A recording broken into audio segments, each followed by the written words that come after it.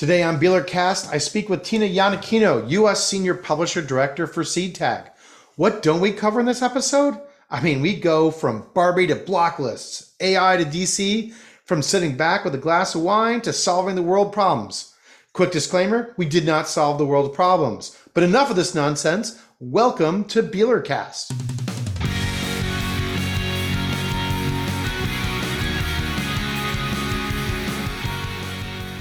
Tina, welcome to Beeler.Cast. I'm so excited to have you join us.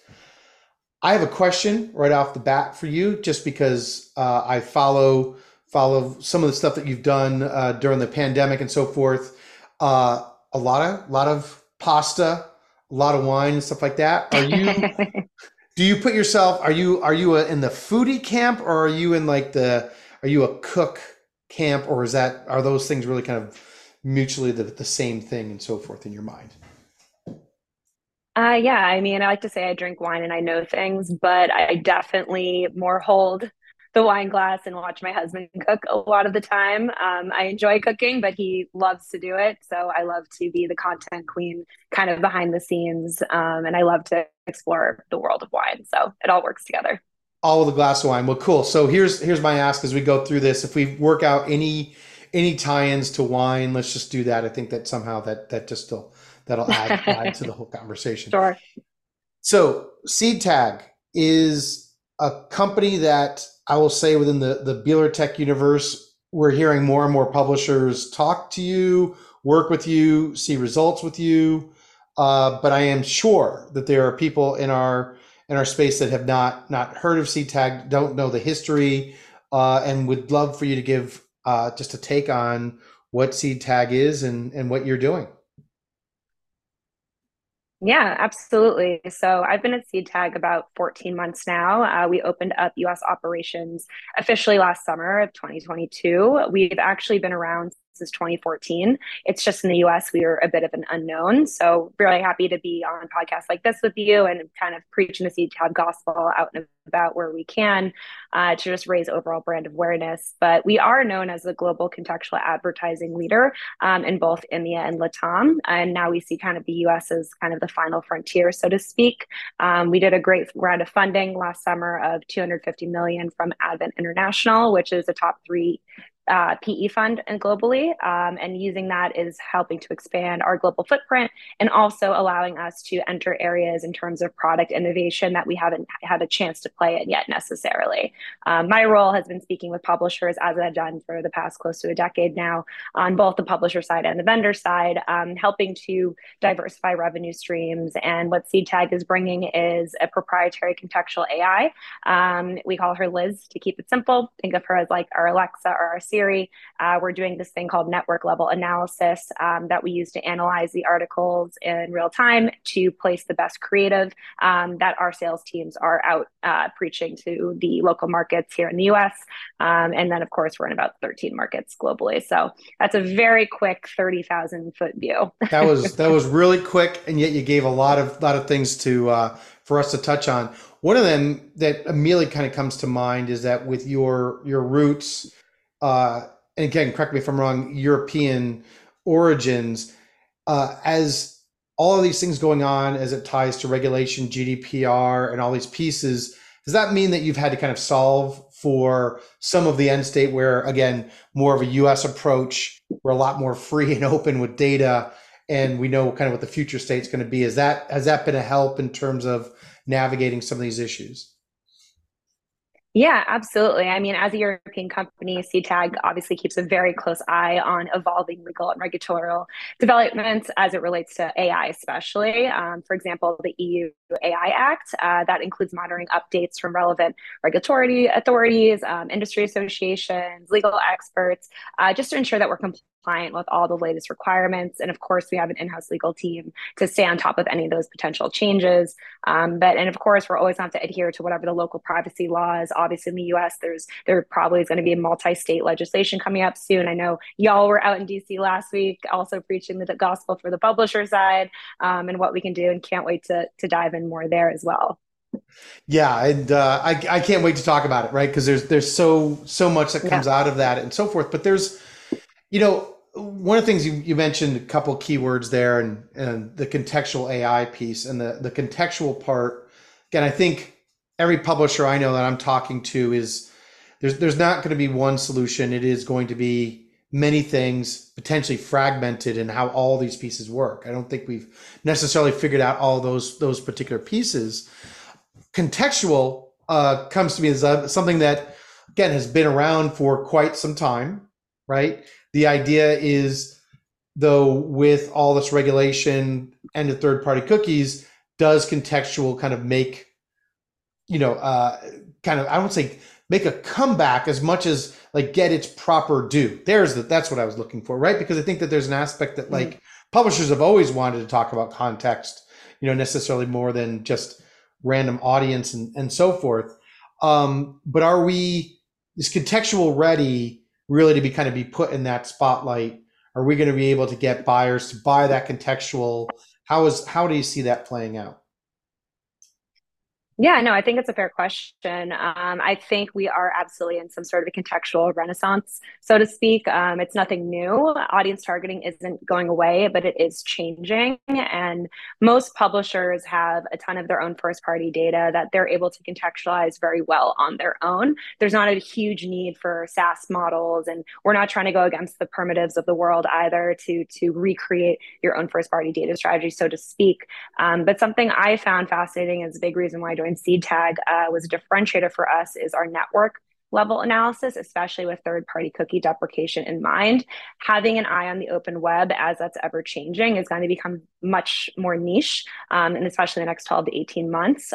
So if something like Liz, which Seedtag brings, can help publishers benefit in real time off of advertiser buying trends and similar content verticals across the open web and give them access to that unique demand at scale, I think that sets most publishers up for success and should absolutely be one of the many parts of the overarching strategy. It's, of course, just one of many tools in the kit.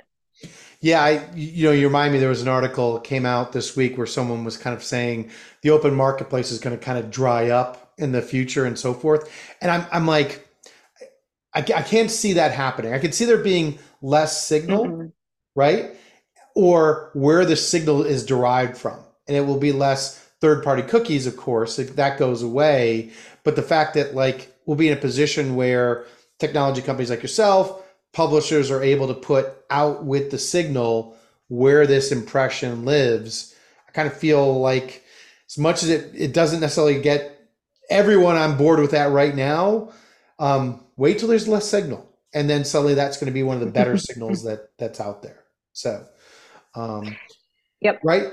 I mean, I think the other piece that plays in my mind though when I hear context is there's a lot of discussion certainly within the Beeler tech community and the industry as a whole.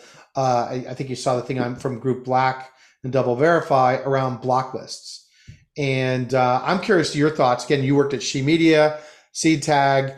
This has got to be something that you've got some thoughts on. What are your thoughts about where block tags, blocking lists fit and everything? Yeah, I mean, unfortunately, block lists are pretty archaic at this point. I think, especially working so close with the CTAG sales team here and seeing the inclusion lists, so to speak, that they send through, it's a very kind of limited lens that they're using to make these judgments. And I think a company like CTAG is well positioned to help with these conversations because we are going beyond just keyword targeting, which is where these blocks are coming from. When you're not understanding the nuance of human language and the context in which that word is used in, you could be missing out on opportunities for monetization, especially supporting well-crafted journalism and publishers that deserve that funding from those advertisers. So I think it really comes back to it's a new age, it's a new era. We need new ways of doing things, and unfortunately, the buy side has been pretty unregulated as it relates to that, especially honestly with the election year coming up. I feel like every 4 years it turns into whack-a-mole with creatives being intentionally mislabeled, so to speak. I recall many a time where publishers are getting angry about certain creatives showing up, and it's actually not that, but whoever the advertiser were intentionally did that to get around the blocks they know are inevitable. So I think with block lists in mind and just touching upon AI again, using AI in a thoughtful way to maybe help manage those expectations and those keywords, those the malintention keywords or whatever they are. I think there's opportunity, and it does involve a conversation with all parties at the table. It shouldn't be on any one of us to decide. And I think it's great that Double Verify is getting involved with the Group Black team to help with that. We all say the things at the top of the chain, but it doesn't always translate to the people with hands on keyboard who are actually executing the campaigns themselves, unfortunately. There's also the full argument with Group Black in mind on ownership versus audience and investment, and how that is also parsed out, which is a whole nother conversation that a lot of other people can speak to much more intelligently than I can. But I think with Blacklist in mind, AI could be a very interesting lever to help enable positive change. Yeah, I agree, and I'm working. I'm like this close to having my article about keyword block lists and how a lot of us get them Mm. wrong in terms of their role, and at the same time, like we really should be working the AI angle on this to make sure that AI is built without bias, that it works for all of us, and it does exactly what we want it to do. Harder conversation in some sense, but like the right level of conversation versus I need to look at your 1,000 keywords and try to figure out like what that all means. It just archaic is a really good use of the Yeah. word there. So, and I think that again Yeah. is you get less signal and more about context. All these things become more important that we actually work the right problems as opposed to just figuring out old technology. Yeah, absolutely. And I think with AI in mind, ethical AI is obviously super top of mind. And having a balanced data set with a sufficient number of examples is extremely important when you're training models effectively. Seedtag, for example, ethical AI is kind of built in what we're doing because it's in house. We're not relying on it being developed elsewhere. We're in control of the data that's being collected and labeling it according to very strict internal guidelines. We're using various data samples that cover a wide range of topics, opinions, perspectives to ensure just a very balanced overall input. And there's obviously just continuous data monitoring to make sure that bias doesn't have an opportunity to sneak in, and that we're always looking at a very balanced data set overall. Well, AI is of course the other big topic. It's there's a part of the I think the one thing this industry has learned that if you label something like the year of mobile, then you're going to be disappointed the next year when it's the also the year of mobile. So I do not want to be that this is the year of AI. I think Yep. it's already integrated into almost every conversation that we have. And Yep. that ethical AI piece I think is such a key part. And again, I'm curious. I mean, between I don't know things like the writer's strike to everything else that's being kind of thrown out there, or whatever. What are some of your thoughts? What are some of the things that you're paying attention to that we should all be kind of thinking about as we navigate these new waters? Yeah, I mean, I think we're all like hopefully going to avoid the singularity moment, the hypothetical point when AI just overtakes us, aka the Terminator. I think that's all like what we're trying to not do. So I really think there's an opportunity for balance. You're always going to need kind of human overlords to help manage the data. One good example I can think of, I believe it was Dubai. They had their first ever like AI ambassador, which I think they put into office in like as early as 2018, and he's the only one in the world as of whenever I watched this, which was I think 6 months ago at this point. But one of his roles is to not to date myself to keep myself honest here. I think one of his roles was to use AI to help effectively monitor traffic as it goes through Dubai and to understand opportunities for improvements on the flow, where should stoplights be added or removed. And it's all to enhance the human experience, but you still need somebody there to be like, that makes sense, or humans would never be able to adhere to whatever that is. So I think there's always going to be a balance, luckily. Or we're going to always have the Terminator vision in mind, unfortunately. But I think as long as we have regulation on par with AI as it develops, and we're not diving in too quickly with anything, and everyone's taking responsibility on what they're creating in house and feeding those data sets mindfully and intentionally, I do think there's a great opportunity for us. Yeah, it's interesting. We had some really good conversations in DC. You mentioned that before, and one of the people that we met with. really his question was, do you let the courts play this out, or do you try to come up with regulation ahead of time? And if you think about that, right, like what a fascinating question to think about, because as much as we're technology people, do we think we could write a law that's going to protect us from all the things that could potentially happen? Nope. No. But do we really want it to kind of Nope. play itself out and see where it goes? No. So, Nope. my recommendation is that we use AI to write AI rules on regulating AI until we don't Yes. trust that AI. I'm not sure that now that I think about it, I really don't have a solution. But I do think that it's Yep. something we have to watch. What are your thoughts about like the writer's strike? And again, I'm just curious on that piece of it, but there's a part of like Yep.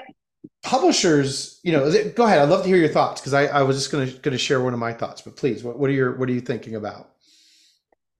Yeah, I mean, coming from someone who has worked professionally within kind of more of the creator economy, also in my personal and professional life, I remember striking out contracts, using my likeness in perpetuity out of the legalese of TNCs like 5 years ago. And not everybody knows to do that. I just happened to work in media, and I understood the ethos of that question. I don't want to be driving down Santa Monica Boulevard in 10 years and see a billboard with my face on it. Like, who knows how it's going to be used? So, with the writer's strike in mind, I think it's definitely cause for concern. I think the streaming companies have a lot to work on in terms of just equal pay to go around.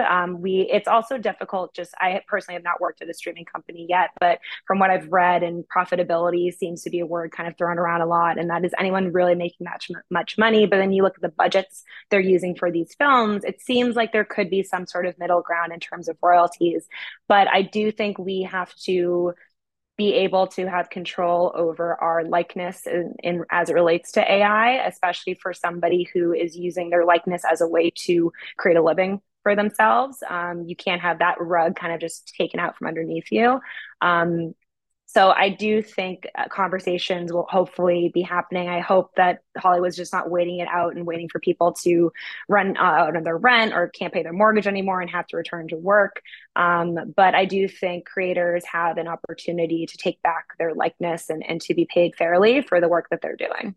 Yeah, I relate it. I agree with that, and I fear that there is just a wait and see game, and again I think that there's some part of that, and I in my head relate that to really the situation publishers have when it comes to AI. I mean, there's a part of it that the idea that we start to get like a more conversational approach to how we work with the devices in our hand to get content. I mean, I love that. I hate how much work it takes for me to get the weather when I could just sit there and get the weather, right? And again, No, but you can just imagine there's being these other ways of kind of working and letting AI really help me.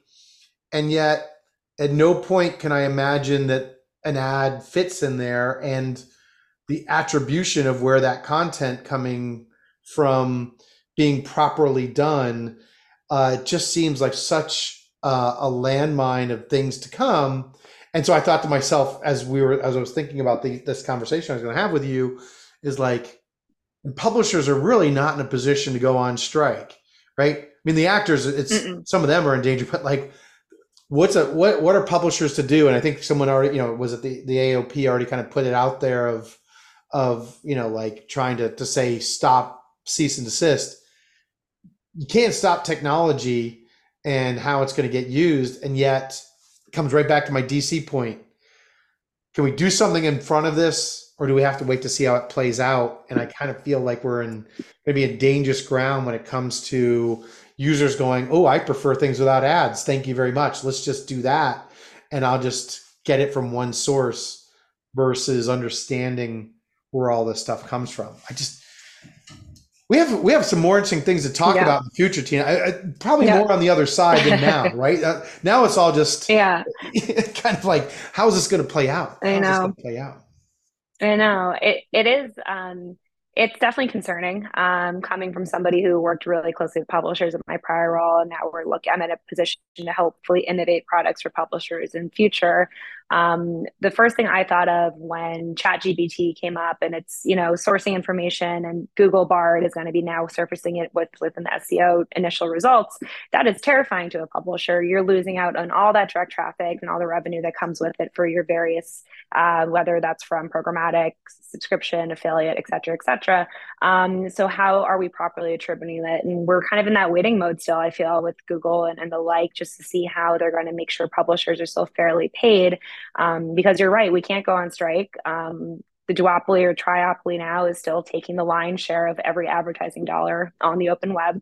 And publishers need to be compensated. And I will say, with Seedtag specifically, to just tie this in, is we're not just crawling the open web, everybody we're not working with. It's only partners we're working with. And that way you're kind of hopefully helping each other, so to speak, as you're benefiting from the content of other people in the Seedtag network as what you're giving is benefiting them. And again, we're looking to be more innovative and thoughtful of how we can bring that data more proactively in the future. And I think it's a really exciting time to bring AI, especially ethical AI, in mind, with the publishers at the forefront. It's just a cool time to be in our area right now. Yeah. Well, I think that that's going to be a key piece, and I think there's an aspect to what you just said of, I mean, there's just an aspect that I don't know how to draw the lines, but premium publishers or people who invest in creating content should get rewarded, from the actors to the Mm-hmm. publishers and so forth. And if again the Yep. solutions start to make that so you go and say, what you're buying. I mean, again, that's goes all the way back to the blacklist, goes all these things. Buyers want to buy what they, you know, to be in the right Mm-hmm. environments, to be in the right context. And we just have to create the tools that do that. And I think obviously these are going to be AI generated solutions kind of going forward. I think it's just about, I love the phrasing of ethical AI. We just have to kind of think in those Yeah. particular ways, those particular ways. Yeah. Uh, Maybe we need to book a one-way ticket to Google Land and decide well, and well, see what what's about going what on over about there. Barbie Land? What about Barbie Land? Have you done the Barbenheimer? Did you go do see both of them, or did you? I've only seen Barbie. I've only been Barbie. So don't tell me Yep. how Oppenheimer ends. Keep it a secret. I have like Oh no my idea. God. No, no spoilers at all. Yes, I saw both. I actually saw Barbie twice. Because loved it so much. I know my husband just didn't want to go by himself, so I went, I went again. Didn't make him wear pink though. I should have made him. No, I think it's fantastic that movies are back and we have a double blockbuster summer again. I feel like we haven't had this much like kind of friendly head-to-head battle in the box office in a bit. My youngest brother is actually a director who just moved to Los Angeles, and he's like, "Cool, I moved here during a writer's strike. Like, great idea." So he's going through it as well. Um, but I think with Barbie, the whole ethos of Barbie Land and the matriarchy versus the patriarchy, it kind of goes back to our decision: do we set those rules now or see how it plays out? And it's more about the equality. It's not one or the other, I think, which is a point a lot of people are the negative reviews I've read about the movie thus far is it's too feminist, it's too woke, blah, blah, blah. And it's like, no, you missed the entire point. The matriarchy is not correct and the patriarchy stuff is not correct. It's a blend. Like Ken shouldn't be disappointed or forgotten about. It's not always about Barbie. So I think there's deeper tones there that we could obviously try to apply to our professional lives, especially as it relates to the duopoly and triopoly and what's best for all might not make sense for everyone. But I think it's going to have to be a partnership like anything else is at the end of the day. And banding together to become one louder voice is a very effective way of doing so. And then with Oppenheimer, I mean, it was very loud. It was very inspiring. It was very long. Um, Cillian Murphy's cheekbones are the sharpest I've ever seen on screen. But excellent performances overall. I can't wait to see it. I will definitely see it. I think with Barbie, and again, you tell me if you think maybe I've gone too deep in my role and my focus, but I thought with Barbie Land, like, with poor regulation, does Barbie Land require its own, regulation? And then am I ultimately going to be able to target Barbies and Kens, or do I have to treat, to your very point, like, if I'm targeting horse Yeah. ads, I want to reach Ken's, and like, but I can't do that. I feel like there's something lost, but it just could be that I'm just in my Nope. own little bubble, just talking about the stuff way too much. I don't know.